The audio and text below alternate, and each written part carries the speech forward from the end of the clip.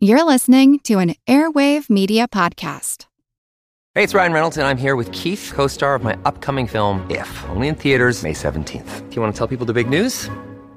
All right, I'll do it. Sign up now and you'll get unlimited for $15 a month and 6 months of Paramount Plus Essential Plan on us. MintMobile.com/switch. Upfront payment of $45 equivalent to $15 per month. Unlimited over 40 gigabytes per month. Face lower speeds. Videos at 480p. Active Mint customers by 531.24 get 6 months of Paramount Plus Essential Plan. Auto renews after 6 months. Offer ends May 31st, 2024. Separate Paramount Plus registration required. Terms and conditions apply if rated PG.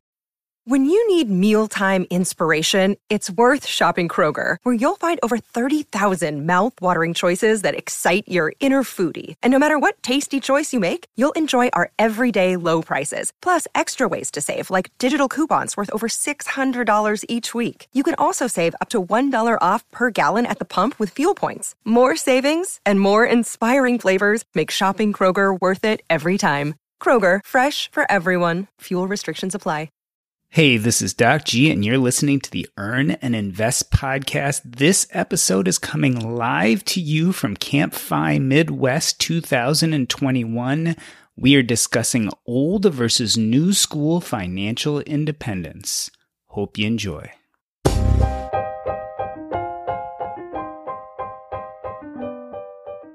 When I first heard of FIRE, Financial Independence Retire Early, the movement felt overrun by young professionals tired of grinding out their life in jobs they didn't love.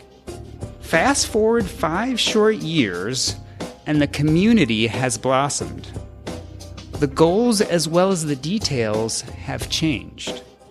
Today at CampFI Midwest 2021, a metaphoric carnival of financial independence, we celebrate both the old and the new. Everybody say hello. This is CampFI Midwest Class of 2021. Make some noise.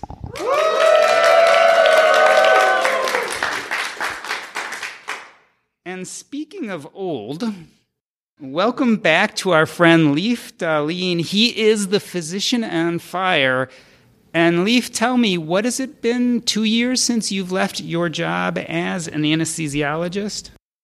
That is correct. It's been exactly 2 years, and I just want to point out, since you said, speaking of old, that I'm sitting next to a podcast host who's definitely older than me, and I see at least 2 people in the front row that fit the bill as well. Tell us about retirement from medicine. You left your anesthesiology job 2 years ago. Is it what you expected it to be, and are you still licensed if you wanted to go back? I am still licensed if I wanted to go back. However, it has been just over 2 years since I actually was in an operating room, and it gets to be pretty difficult to go back after a certain amount of time, and 2 years is kind of that turning point. I have heard, at least anecdotally, that to get malpractice insurance to cover you if you haven't practiced in 2 years, that's a challenge. And I've also let some of my different credentials go, like basic life support, advanced cardiac life support, pediatric advanced life support, all of these 1 and 2 day classes that you have to do every year or every other year. I do have a Minnesota medical license, and I've kept that, but there's a good chance I will not keep it beyond this year. I believe the first question you asked was it what I expected now that it's been 2 years? And I did not expect a global pandemic to grossly alter our plans as it happened. That is how things turned out. So we're not doing exactly what I had in mind, which was a lot of global travel with our family. However, I am in some ways seeing a lot of what I envisioned, which is more family time, a more relaxed life, less stress, and I have zero regrets about my decision. We were talking about that earlier today, and I feel very comfortable with where I'm at. I want to push that question a little further. You said you have zero regrets, but is there anything you miss about medicine? The feel of walking into the OR, the waking a patient up after a major surgery, knowing that you helped bring them through okay? I mean, does any of that still tug at you?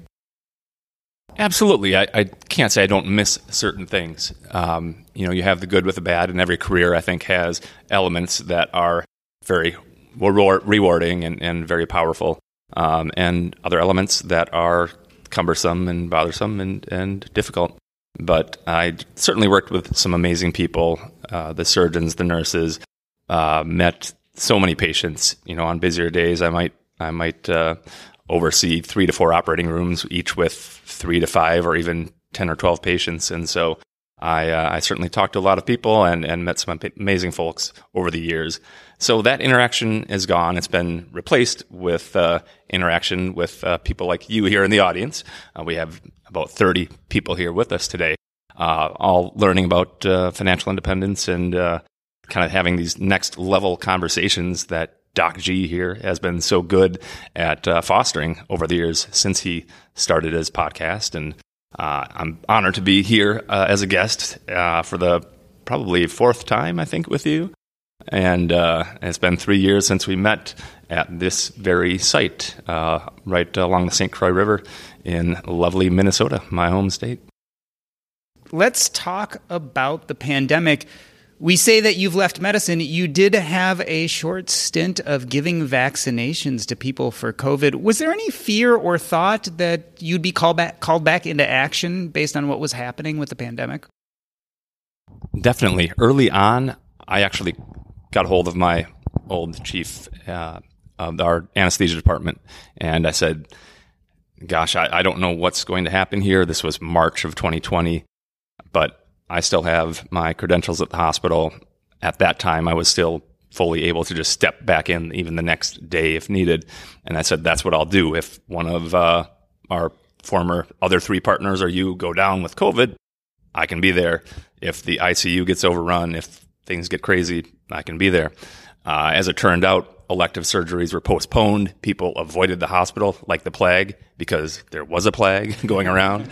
And I wasn't needed there. So I did do actually not that brief of a stint this year giving vaccinations. And now that booster shots have been recommended, I'll be doing that again. Maybe fairly limited. I think maybe a few times a month, but it'll be fun to get back in there. And, it's does bring back a little bit of that sense of purpose and accomplishment to be able to help get us through and beyond this pandemic and keep people safe and healthy. I love to come to these CampFIs every year because they form almost a bookmark in my mind of my evolution of my own journey. And I can look back at each CampFI and see pivot points where I learned new things and evolved. Leif, tell us about how your feelings about financial independence have evolved since you left work. Have things changed at all? Have you changed, grown, learned, or does it feel pretty much the way it did when you left your job? That's a good question. And as I was listening to you ask it, I thought, I need to slow down the way I talk and use more inflection in my voice so I can sound more like you. But I think financial independence, at the time, I thought of it as reaching a number and then doing whatever the heck you want with the rest of your life. And in a lot of ways, there is some truth to that.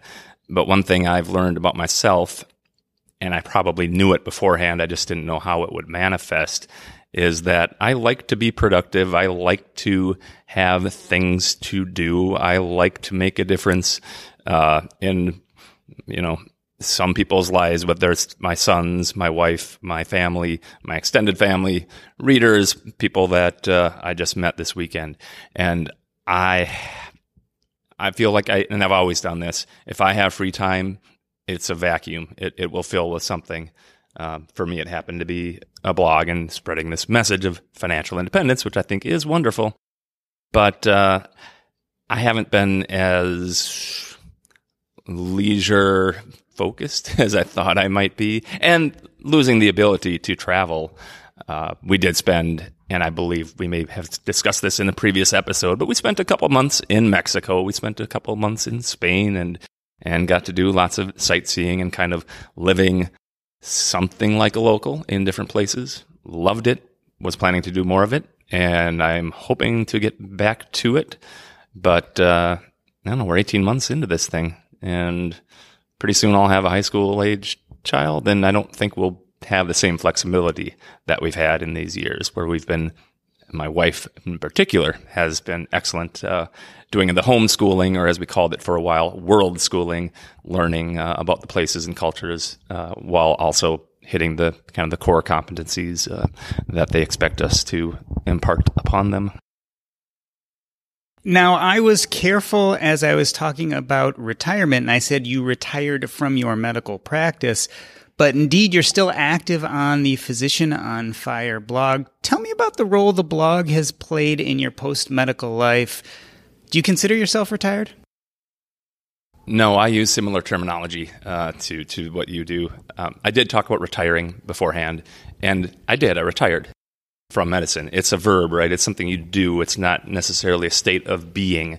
So I think that's true of most retired people, that they will move on to do something different with their days, and that may or may not include something that makes money.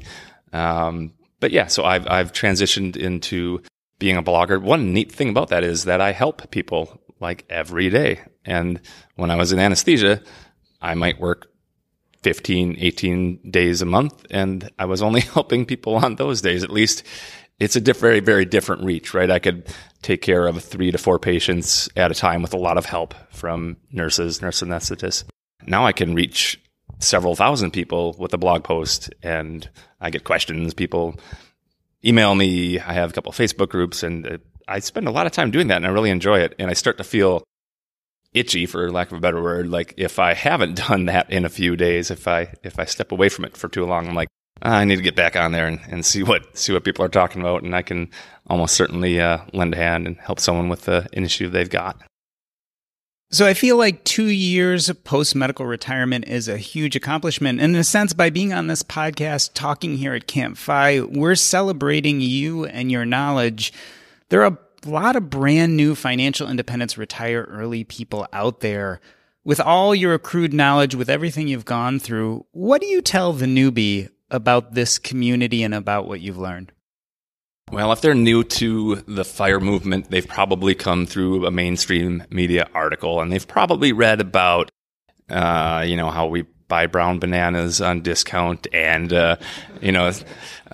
subside on rice and beans and, live in some sort of extreme frugality. But there's very many different flavors of FIRE, and you can choose your own destiny, right? So I think, I would say, don't believe what you read online. Talk to people that are doing this.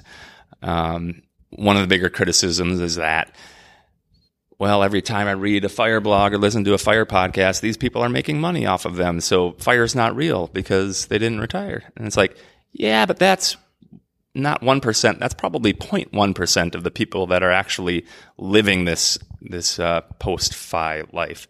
And the others, you're not reading their blogs or hearing their podcasts because they don't have them, right? You only hear from the ones that do. So that's interesting. But I think as far as advice, I would say try to incorporate some of what you envision for the future post-FIRE life into your life now, even if that means maybe delaying reaching that exact goal that you might have in mind as far as time frame or dollar amount or cash flow or number of rentals or whatever it may be that you're using to reach FI yourself. Don't forget to enjoy the path. We are talking old school FIRE with the Physician on Fire, Leif Dahleen. We will in a moment transition to hear some new voices, but before we do, Leif, tell us what's up next in your life and where we can find you if we want to know more. What's up next is hopefully some travel. I keep pushing back a trip to Mexico that I booked for, I guess it was late September originally, but I'm not going to dare leave the country until all 4 of us are vaccinated, and I have a 10-year-old. We'll be due for boosters as well in October.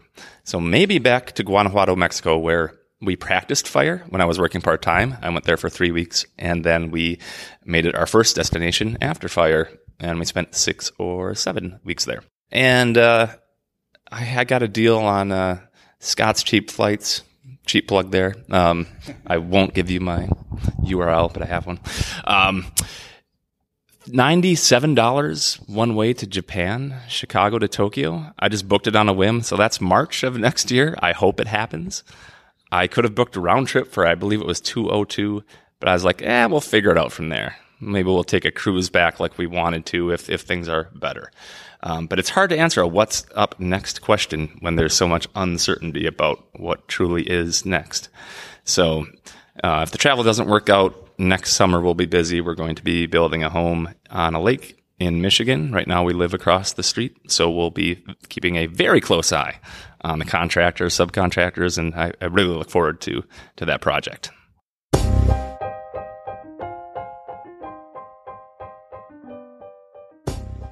We are talking old school and new school fire here at CampFI 2021 Midwest. We're going to take a short break. I am Doc G, and this is the Earn and Invest podcast. This episode is brought to you by Range Rover Sport. Range Rover Sport leads by example. With a visceral, uncompromising, and dramatic feel, this car helps you rise to the occasion. How does it do that? Range Rover Sport has powerful on-road performance and commanding all-terrain capability by combining assertiveness with signature Range Rover refinement. This is the car that redefines sporting luxury.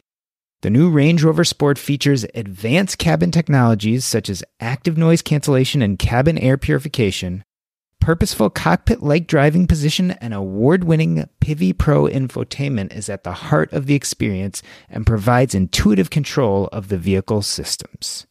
Design your Range Rover Sport at LandRoverUSA.com. Once again, explore and build your Range Rover Sport at LandRoverUSA.com. That's LandRoverUSA.com. You know, I have to admit, when I first started investing, I was intimidated. I not only didn't know where to put my money, but I really didn't know what platform, where to go to start investing. That's why I'm telling everybody about Public.com. This is an app. You can get it on your phone, and on Public.com, you can invest with any amount of money. Invest in $1,000 stocks with just $1. The ability to buy slices of shares offers more flexibility on what you can add to your portfolio. And the cool thing about Public is you're part of a community of investors. They make it easy to collaborate and build your confidence. You can connect with other users, friends, other members, and even notable investors to learn new things together and see how they're investing. Check them out at Public.com. Use code EAI when you download the app to let Public.com know you're coming from Earn and Invest, and you'll get up to $50 in free stock to get started in growing your portfolio. This is valid for U.S. residents only, 18 and older, subject to account approval. See Public.com/disclosures. This is not investment advice.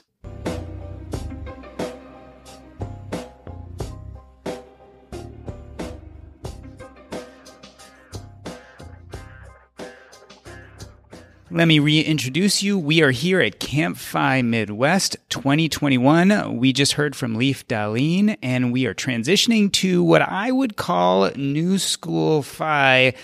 Let me introduce you to a new friend of mine. His name is Fizz. Let's start with how old are you and what do you do for a living? I am 26 years old, and I am a product owner. What does that mean?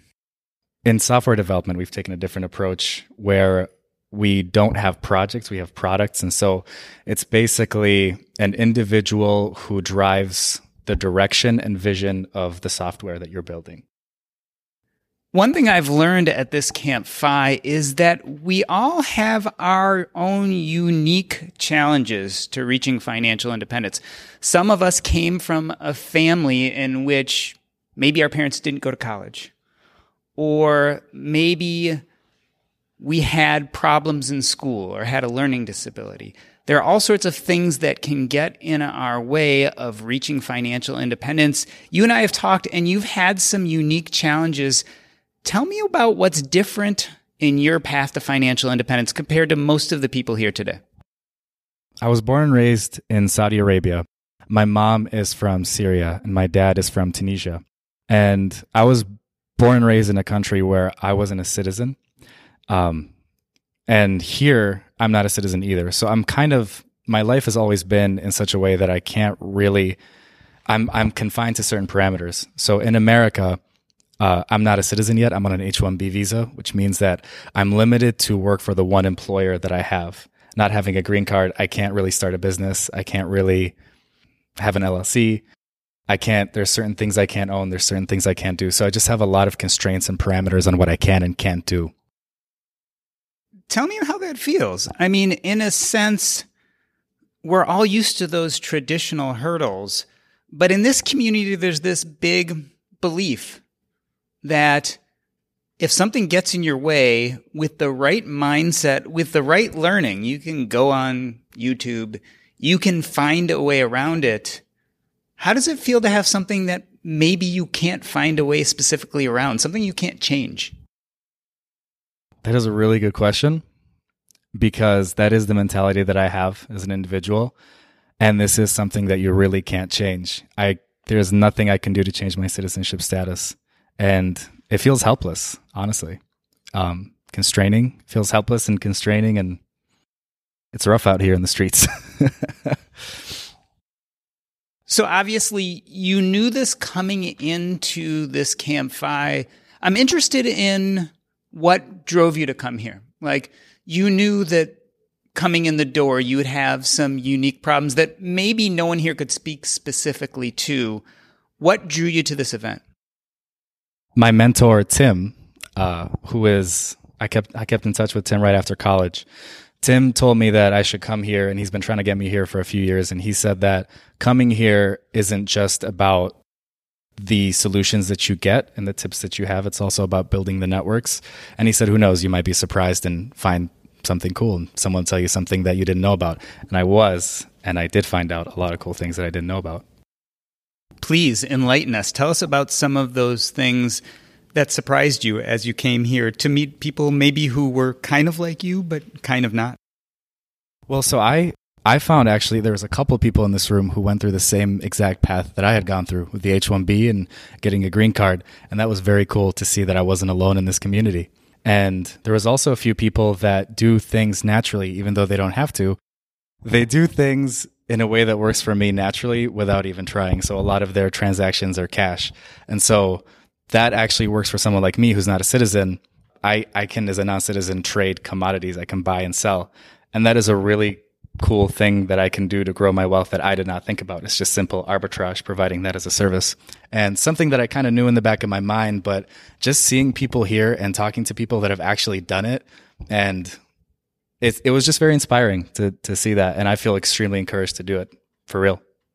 We talked today in our breakout session about what enough looks like for various people who are on various paths.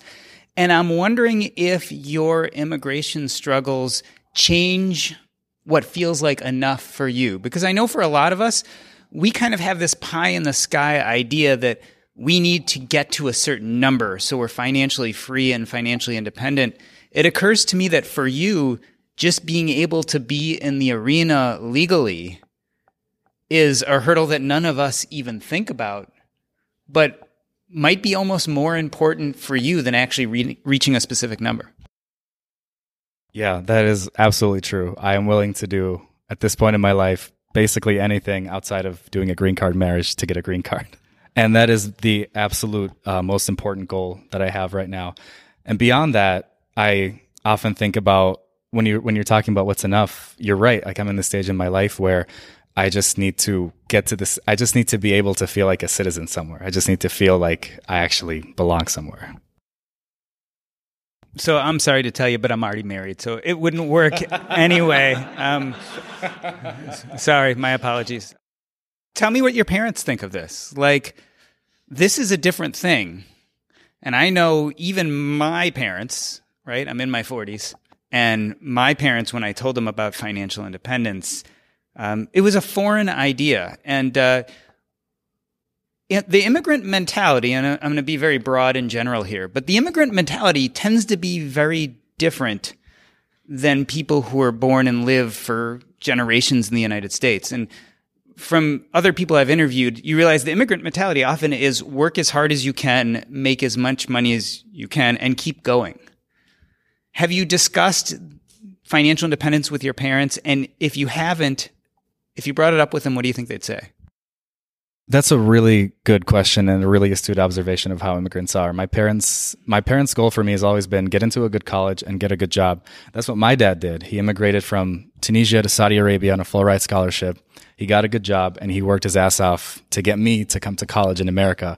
And that was all he did. He didn't save to retire. The extent of his savings was to take care of his son so that his son could take care of him when he's older. And that's just kind of the way we do it. I have brought it up to them briefly. And they don't understand it. They're not interested in finding out. They just want, my dad is just like, you seem to know what you're doing. I trust you. Just don't get into anything sketchy. And in the back of the conversation, like I know in the back of his head, he's thinking, as long as you're happy and you're going to be able to take care of the people that you love. That's all that matters. It's definitely something I've noticed in immigrant families, but also non-immigrant families. When your struggle is for survival, it's enough that you can provide a safe place for your family and your kids, etc.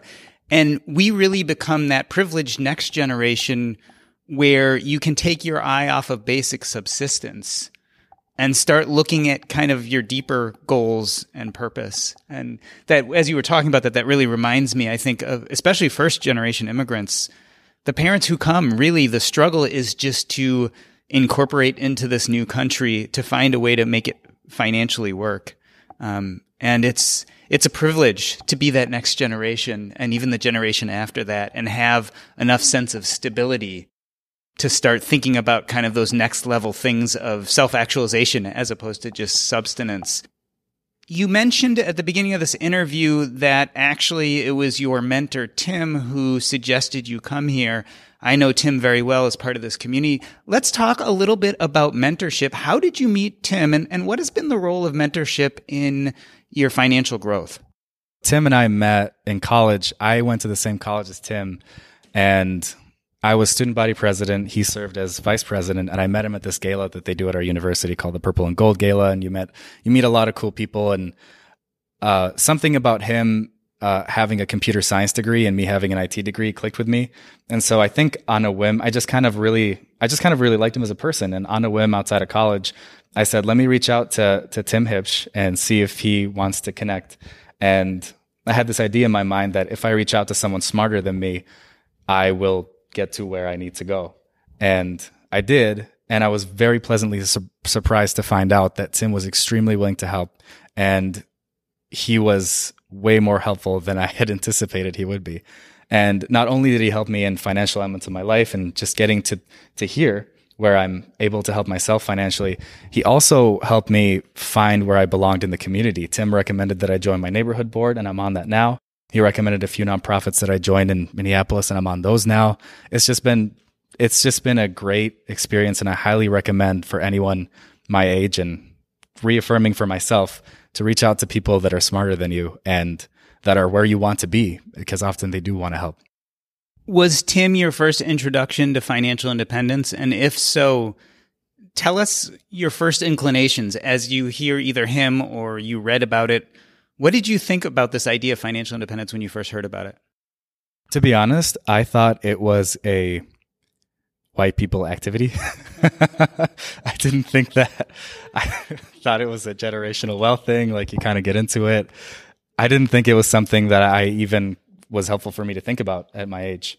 And I didn't think that, like, those side hustles and those things that we talked about, I didn't think it was something that if I thought about, there would be any fruition to it. And I talked to people in my circle and they're like, yeah, all that stuff is crazy. And people who are rich are innately rich through wealth or trust funds, and you shouldn't really look into it. So I just didn't think it was something that I could do. I thought it was a white people activity like golfing or tennis, going to breweries. Yeah, I mean, if you haven't noticed, you'll see the golf club, the brewery, and then the fire club. It's right next to it. There's these red fire engines. So what made you turn the road? So you heard this, you said, boy, that kind of sounds like something white rich people do. When did it click? And you said, wait, no, maybe there's a place for me in this community? To be honest, today, today's the moment. I kind of came here on a limb. I still thought it was going to be a few years out for me to even think seriously about it. So this experience is the experience where I feel like I'm being serious about it. I'm going to get granular here. Was there any specific thing someone said to you or something you experienced today that really was a light bulb moment? Like, oh yeah, that's why they do this. I don't think I ever questioned the why people do this, because for me, I definitely want money, and I can see why anyone would want money. It would be really nice to get my family through college. I mean, I'm putting my brother through college right now. It'd be nice to not worry about that.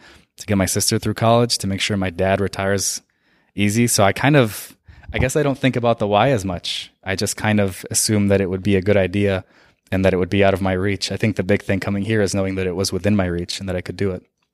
I will tell you that my personal experience is that the hardest part about deciding to become financially independent has nothing to do with dollars and cents. It's almost always the mindset switch that takes the longest. And one of the magic things about coming to a CampFI like this is it is a place where people all of a sudden have that mindset switch. There's something about being surrounded by people energetically talking about these subjects that changes the way you view the probability that you can actually get there. I love to pretend on this podcast that I'm a fairy godmother and I can wave my little wand and make things happen. I love to say, poof, you have $10 million. What are you going to do with your life? I want to turn that around with you and say, poof, you're a citizen. What does that feel like and how does it change things? I would throw a party. You would all be invited. I would feel elated. I don't even know. I would probably cry.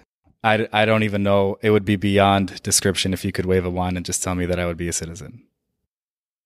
So now I'm going to give you a choice.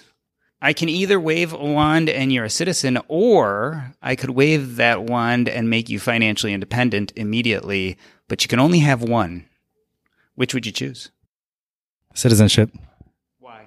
Because I can get financially independent on my own with citizenship, and it wouldn't be that difficult. There's so much opportunity in America, and there's so many ways you can go about it, and just learning all the different ways that people are doing it here. You could do it. And the citizenship part is the hardest for me. Although I will say there is a path to citizenship if you're really, really rich. So I will take you on the financial independent one.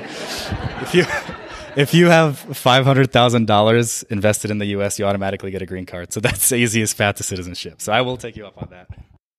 Well, Stephen didn't tell you, but there's a scholarship for one person here for 500. No, I'm kidding. There's not. No. This is not Oprah. I like that perspective, and I like the fact that you jumped to citizenship first, because I think it's sobering but true. There are things more important than financial independence, and there are also things that are harder. And sometimes we forget that. Sometimes we get caught in our lens of looking at the world as we see it in this little bubble, and you come to places like CampFI, and it's wonderful, but it's easy to forget that there are other goals and other needs. I bet you'll find your path to financial independence is a little bit easier based on the fact that you had another higher hurdle, which I assume you will eventually overcome. There are a lot of people out there wondering, should I come to a CampFI in the future or not?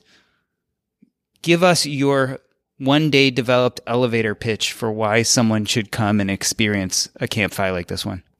Is this pitch for citizens or non-citizens? For anyone. For anyone?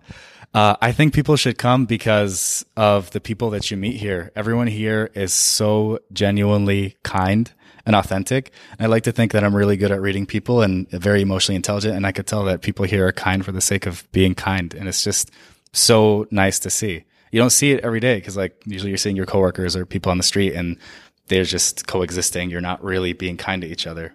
And I think that I just learned so much and people here are so intelligent. So I think you should come for the people.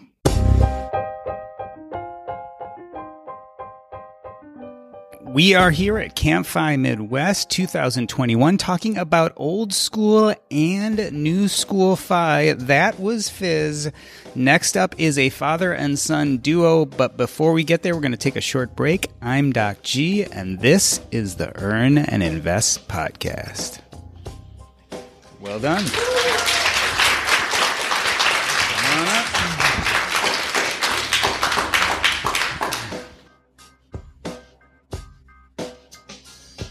Have you been listening to the Real Estate and Financial Independence podcast with Coach Carson? My friend and former college football player, Chad Carson, talks real estate in the most understandable and relatable ways. He has two types of episodes, one in which he interviews experts that tell you the tips and tricks. This is proof of concept. Real life people out there just like you and I who are making real estate work for them. And then he also has episodes where he breaks it down, tells you how to use real estate, goes through point by point and step by step how to get ahead. It is an amazing podcast. I highly suggest you take a listen. Look, if you're new to real estate, this is definitely the place to go. But if you've been involved in real estate for a long time, here's where you can sharpen the saw and learn more. Check them out at CoachCarson.com. Again, that's CoachCarson.com. It's the Real Estate and Financial Independence podcast. Take a listen. You won't be sorry.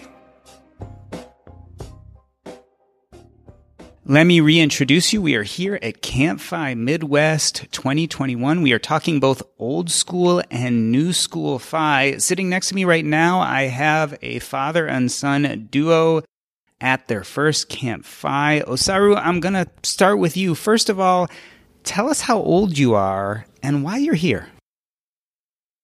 As of right now, I'm 18 years old, and I'm here because I feel like as someone who's this young and who has a lot of time to like spare in life and has like a long future ahead of them, I want to get as much knowledge as possible. And like the people I've met over this past like day has like, there's so much knowledge throughout the years that I can learn from, and just like soaking it up like a sponge is the best thing for me, so I can learn as much as possible and then taking in that knowledge and hopefully pass it down to someone else is the biggest thing for me, because stuff this important only comes once in a lifetime and it shouldn't go to waste. Tell me how you heard of this event and of the financial independence movement as a whole. So the whole financial independence thing I heard about through my father when we were talking about after like my first year of university.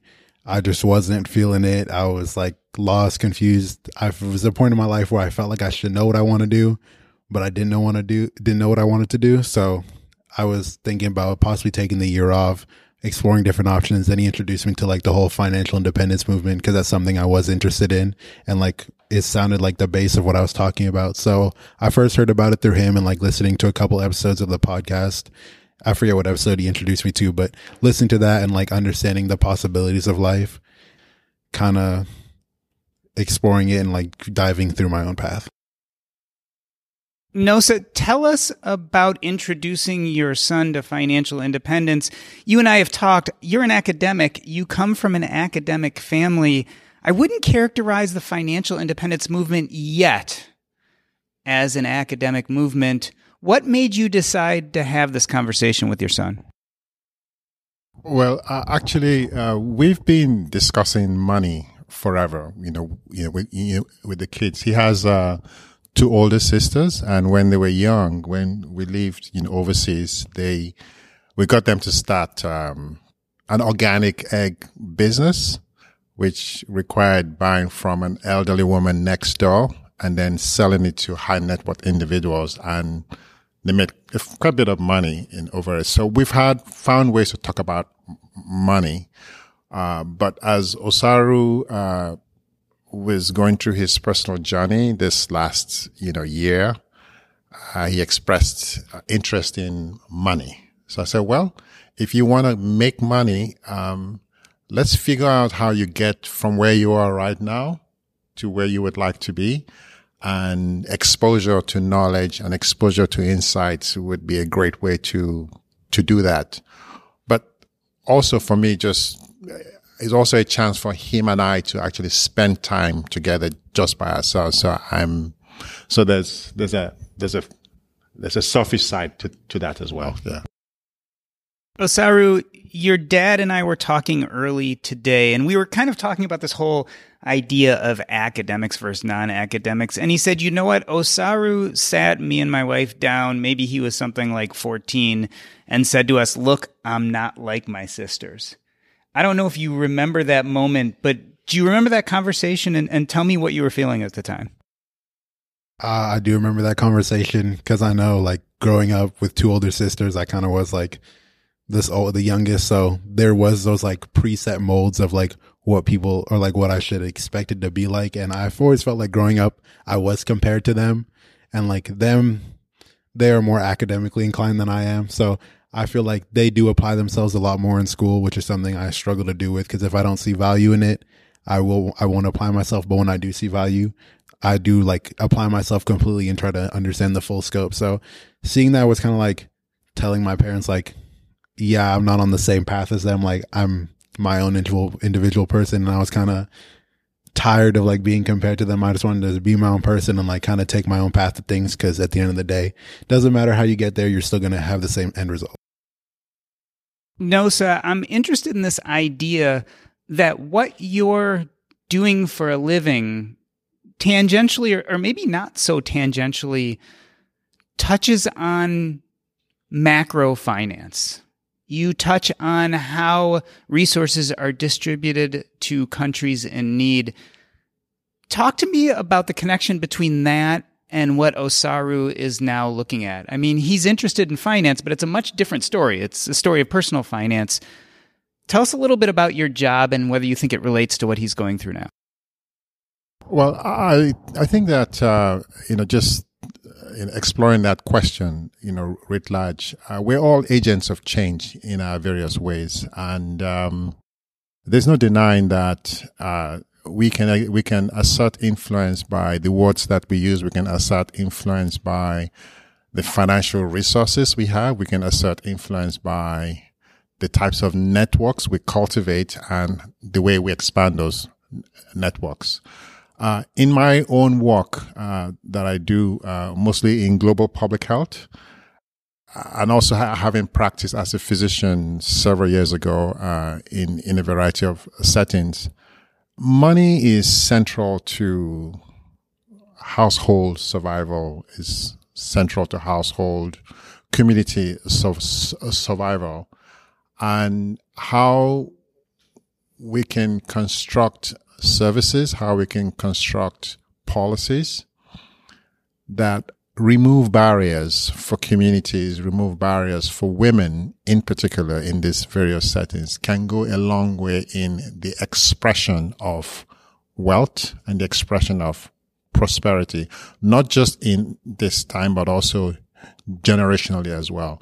So the connection for me is, in Osaru's pursuit, in terms of him trying to become financially independent, could transform him to become an agent, and that could be someone who could influence, the trajectory of lives of people elsewhere. But it also has to start with him as well. Osaru, I'm interested in the same question with you. Do you see a connection between what your dad does for a living and what you're pursuing right now? I feel like I do see a connection with him. Like, growing up, the biggest thing for him was always like teaching us about giving back. Because growing up, like, we always, like, having a roof over our heads, like, is a privilege, and some people don't always have that. So being able to be like develop my financial independence to be in a position to give back, whether it's at the end, how like a lot of people today have talked about when people give back when they reach financial independence, or along the journey, is a big thing for me, because I strongly believe that, yeah, people can do stuff on their own, but the more people you're surrounded by and the more connections you build, it's going to be a lot easier to go through the process. So having that ability to have people help you and giving back to those people, or people who you may not know, and just a simple interaction can go a long way. So giving back is like the biggest connection between what my dad does and what I'm trying to accomplish right now. No, so who's learning more this weekend? Father or son? Without any question, is the father. Osaru? I'd say me. I think he's filled up all the space in his head, so it's starting to round up a little bit. So I think I'm learning more than he is. I'm interested, Osaru. You go home after this. You take what you take from it. The next time you talk to your sisters, what are you going to say about this when they ask you? Realistically, I'd probably just give them a one-word answer like I normally do, but maybe this time I might go into more detail about it and like explain what I've learned and possibly help them along the way with their journey, because I know they do like money. As do most of us here. So Nosa, you've now experienced a day and maybe a little bit more of CampFI Midwest. There are a lot of people out there wondering, is this something I should do? And for you, you're kind of a newcomer to this community. Tell us the elevator pitch. Is it worth coming to CampFI and why? Yes, it is very much worth coming to CampFI. To me, it comes down to literacy, financial literacy. The more financially literate one is, the more one is able to drive one's journey and be the driver. So yes, financial literacy, and CampFI is an important vehicle for that. So yes. Osaru, leaving CampFI, how's your life going to change?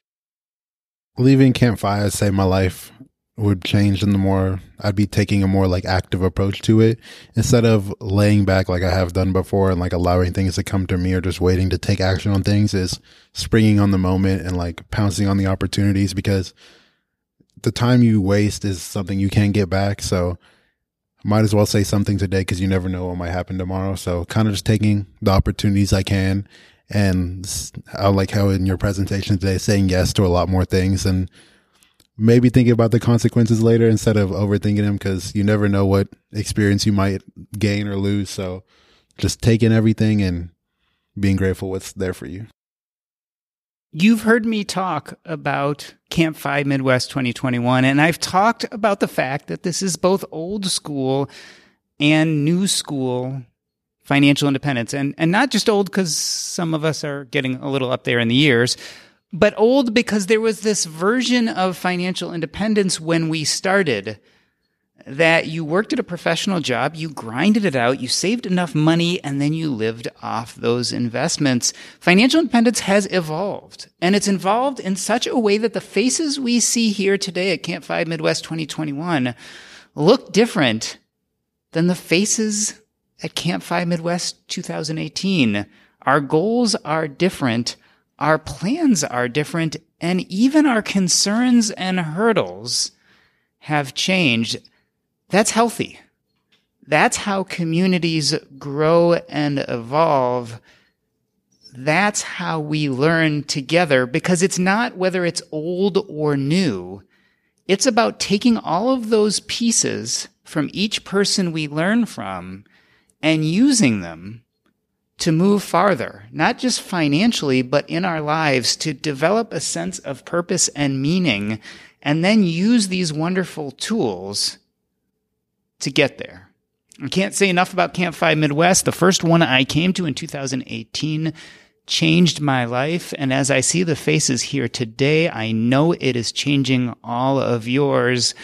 I wanted to take a moment to thank Leif Dahlin, the physician on fire, Fizz, as well as Nosa and Osaru.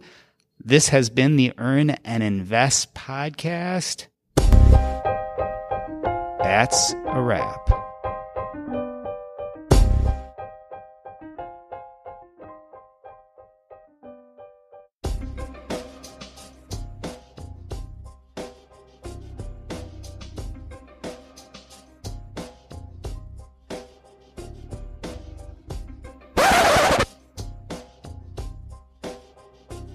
All right, I want to do an after show here. This is the chance for all of you out there, anyone, to ask a question of any of the participants. You're going to have to come up here and get on the mic. And if they ask of one of you participants, you're going to have to come up here and answer on the mic.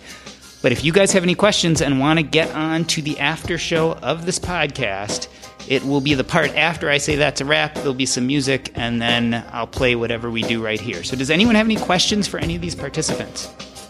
Come on now, don't let me down. All right. Look good, people. Make me look good.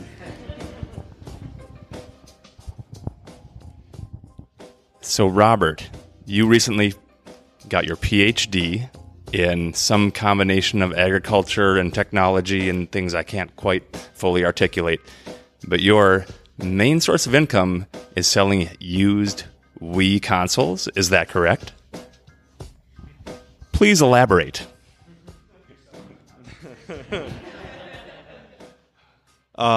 Yes, that is correct. So I started that as a side hustle during the first year of my PhD, and I was selling just about everything under the sun, anything I could thrift or find at garage sales. And after 6 years of constantly niching down into different categories of items, and then eventually I just landed on video games and consoles because it's a space I know and I'm comfortable with. I went within that space and crafted an even more specific niche, with the idea being that everything would be much more replicable and simplify everything. So now 60% of what I sell there is literally like 4 different bundles of the Wii console in a certain game. Speaking of side hustles, let's invite Amber up here to talk about hers. Amber, tell us what you do, and will it become your main hustle one day? Thank you. So similar to Robert, I buy and resell things, but my niche is clothing. Particularly, Patagonia is a big seller for me. For those of you in the room, I am wearing it now. So currently not my main source of income. I work full time. I'm also a grad student, so time is limited for this hustle. But I do believe that one day I could make this into a full-time thing. I love thrifting and the sustainability aspect of it, and it's really fun for me.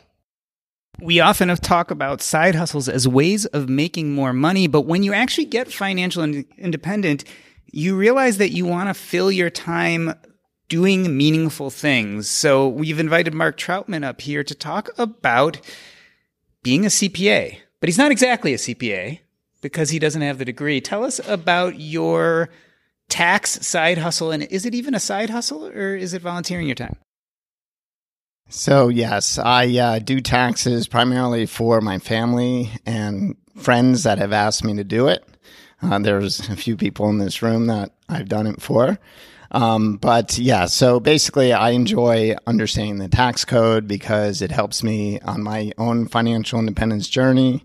It's basically understanding the rules of the game. And if I can help anyone else do their taxes efficiently, especially when I see that they may not have been done well in the past by either a professional or themselves, and if I can help in any way, I'm happy to do it. This is not an advertisement for tax services, so please don't call me, but it is something I enjoy doing for myself and close friends and family. One of the cool things about the CampFI is we find that although this is one of the best ways to build community is coming here live to a CampFI, there are some other ways to build community out there. One of our speakers today, Amberly, talked about the importance of saying yes. And one of the things she says yes to is forming her own Zoom community. I've heard so much positive feedback. I thought I'd invite her up to talk about what she does on Zoom and why it's important, and maybe tell a story about a jet or two. I run a Zoom group every single Tuesday since the start of the pandemic in March 2020. I started the group because I was going through a hard time in my life. I was starting financial literacy content online because what do you do when you're having a hard time? You try and help others, in my mind. And those that were listening to my content actually had expressed some interest in maybe having some interactions with each other. So I started every Tuesday, us meeting.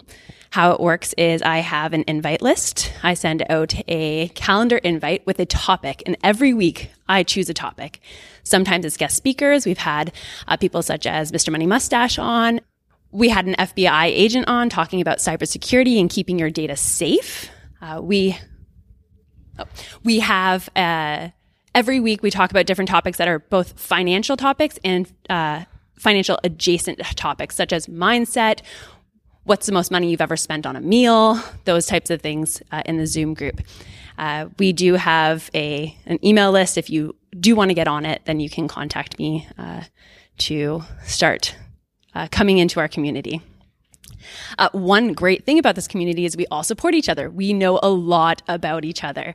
And once, one of the members had contacted me on a Sunday night, said that he'd love to go for coffee. He had 30 minutes in Denver. And I thought, great, let's go for coffee. I'll rearrange my schedule however you'd like to. He then messaged me back a couple minutes later and said, actually, I've got a private plane from Denver to San Francisco if you'd like to join me and my friend. Well, yes, of course. Yes, please. So I actually rearranged my roofer, my hardwood flooring guys who were coming in, my day job, and hopped on a flight with a bottle of wine to San Francisco that next day. I stayed in San Francisco with some friends, and then the next day got on a Frontier flight home, which made me very grateful for the earlier day's activities.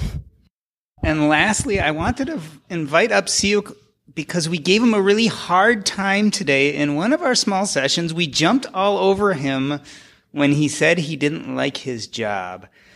One of the things people wonder when they talk about CampFI is what actually happens there. So, Siuk, tell us a little bit about what happened today when we were talking about your job in our small group. Well, you all jumped on me about my job. And I was telling everyone I really hated my job, and I hate my job. However, I was not, and probably still am not willing to give it up because of the benefits that I get from my job. I work for a school district, so the benefits is great. I have a pension plan that's free, and I have a 457 plan, and I also have a 403B. And most people don't get that at the private sector. So, and I have that. So I am struggling whether I should stick it out for as long as I can while maximizing all those plans. But most of you, in fact, almost all of you, say that it's not worth it. And I talked to my wife, and she was like, see, you should listen to me. I told you. So, in fact, right after you guys jumped all over me about that, I talked to her. I think we have a plan in place. I think next year, the plan is this year I'm going to stick it out. I'm going to max out all my 403B, 457 plan. And then next year, right in the beginning of the calendar year, I'm going to defer all my salary and max those out. You know, 19.5 for 457, 19.5 for 403B. Once I max that out, I'm going to say sayonara.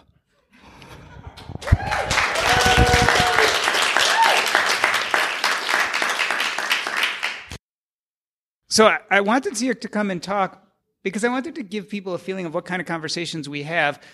But I don't want to say that our goal here is to make people do things they don't want to do. This is obviously something that he's thought a lot about and probably will think a lot about over the next 6 months. I think the message here is that to see things in a different way. And I certainly know that's happened to me at a lot of these kind of events, is people have presented arguments that has opened my mind and helped me question what I really want. So the message is not everyone should stop their job. The message isn't that making money is bad. The message is, how can you open your mind to have the things you want now instead of waiting forever? Or specifically, a big goal of mine is to help people stop doing things they hate. You've heard some voices here of CampFI Midwest 2021, but this is just a small fraction of the conversations that have taken place. There are conversations happening 24/7, maybe there's some sleep there, we don't know, about everything, not just having to do with personal finance, but with our lives and what we accomplish. Let's everyone hear the voices of CampFI Midwest one more time, and then we're going to sign out. That's a wrap from CampFI Midwest 2021.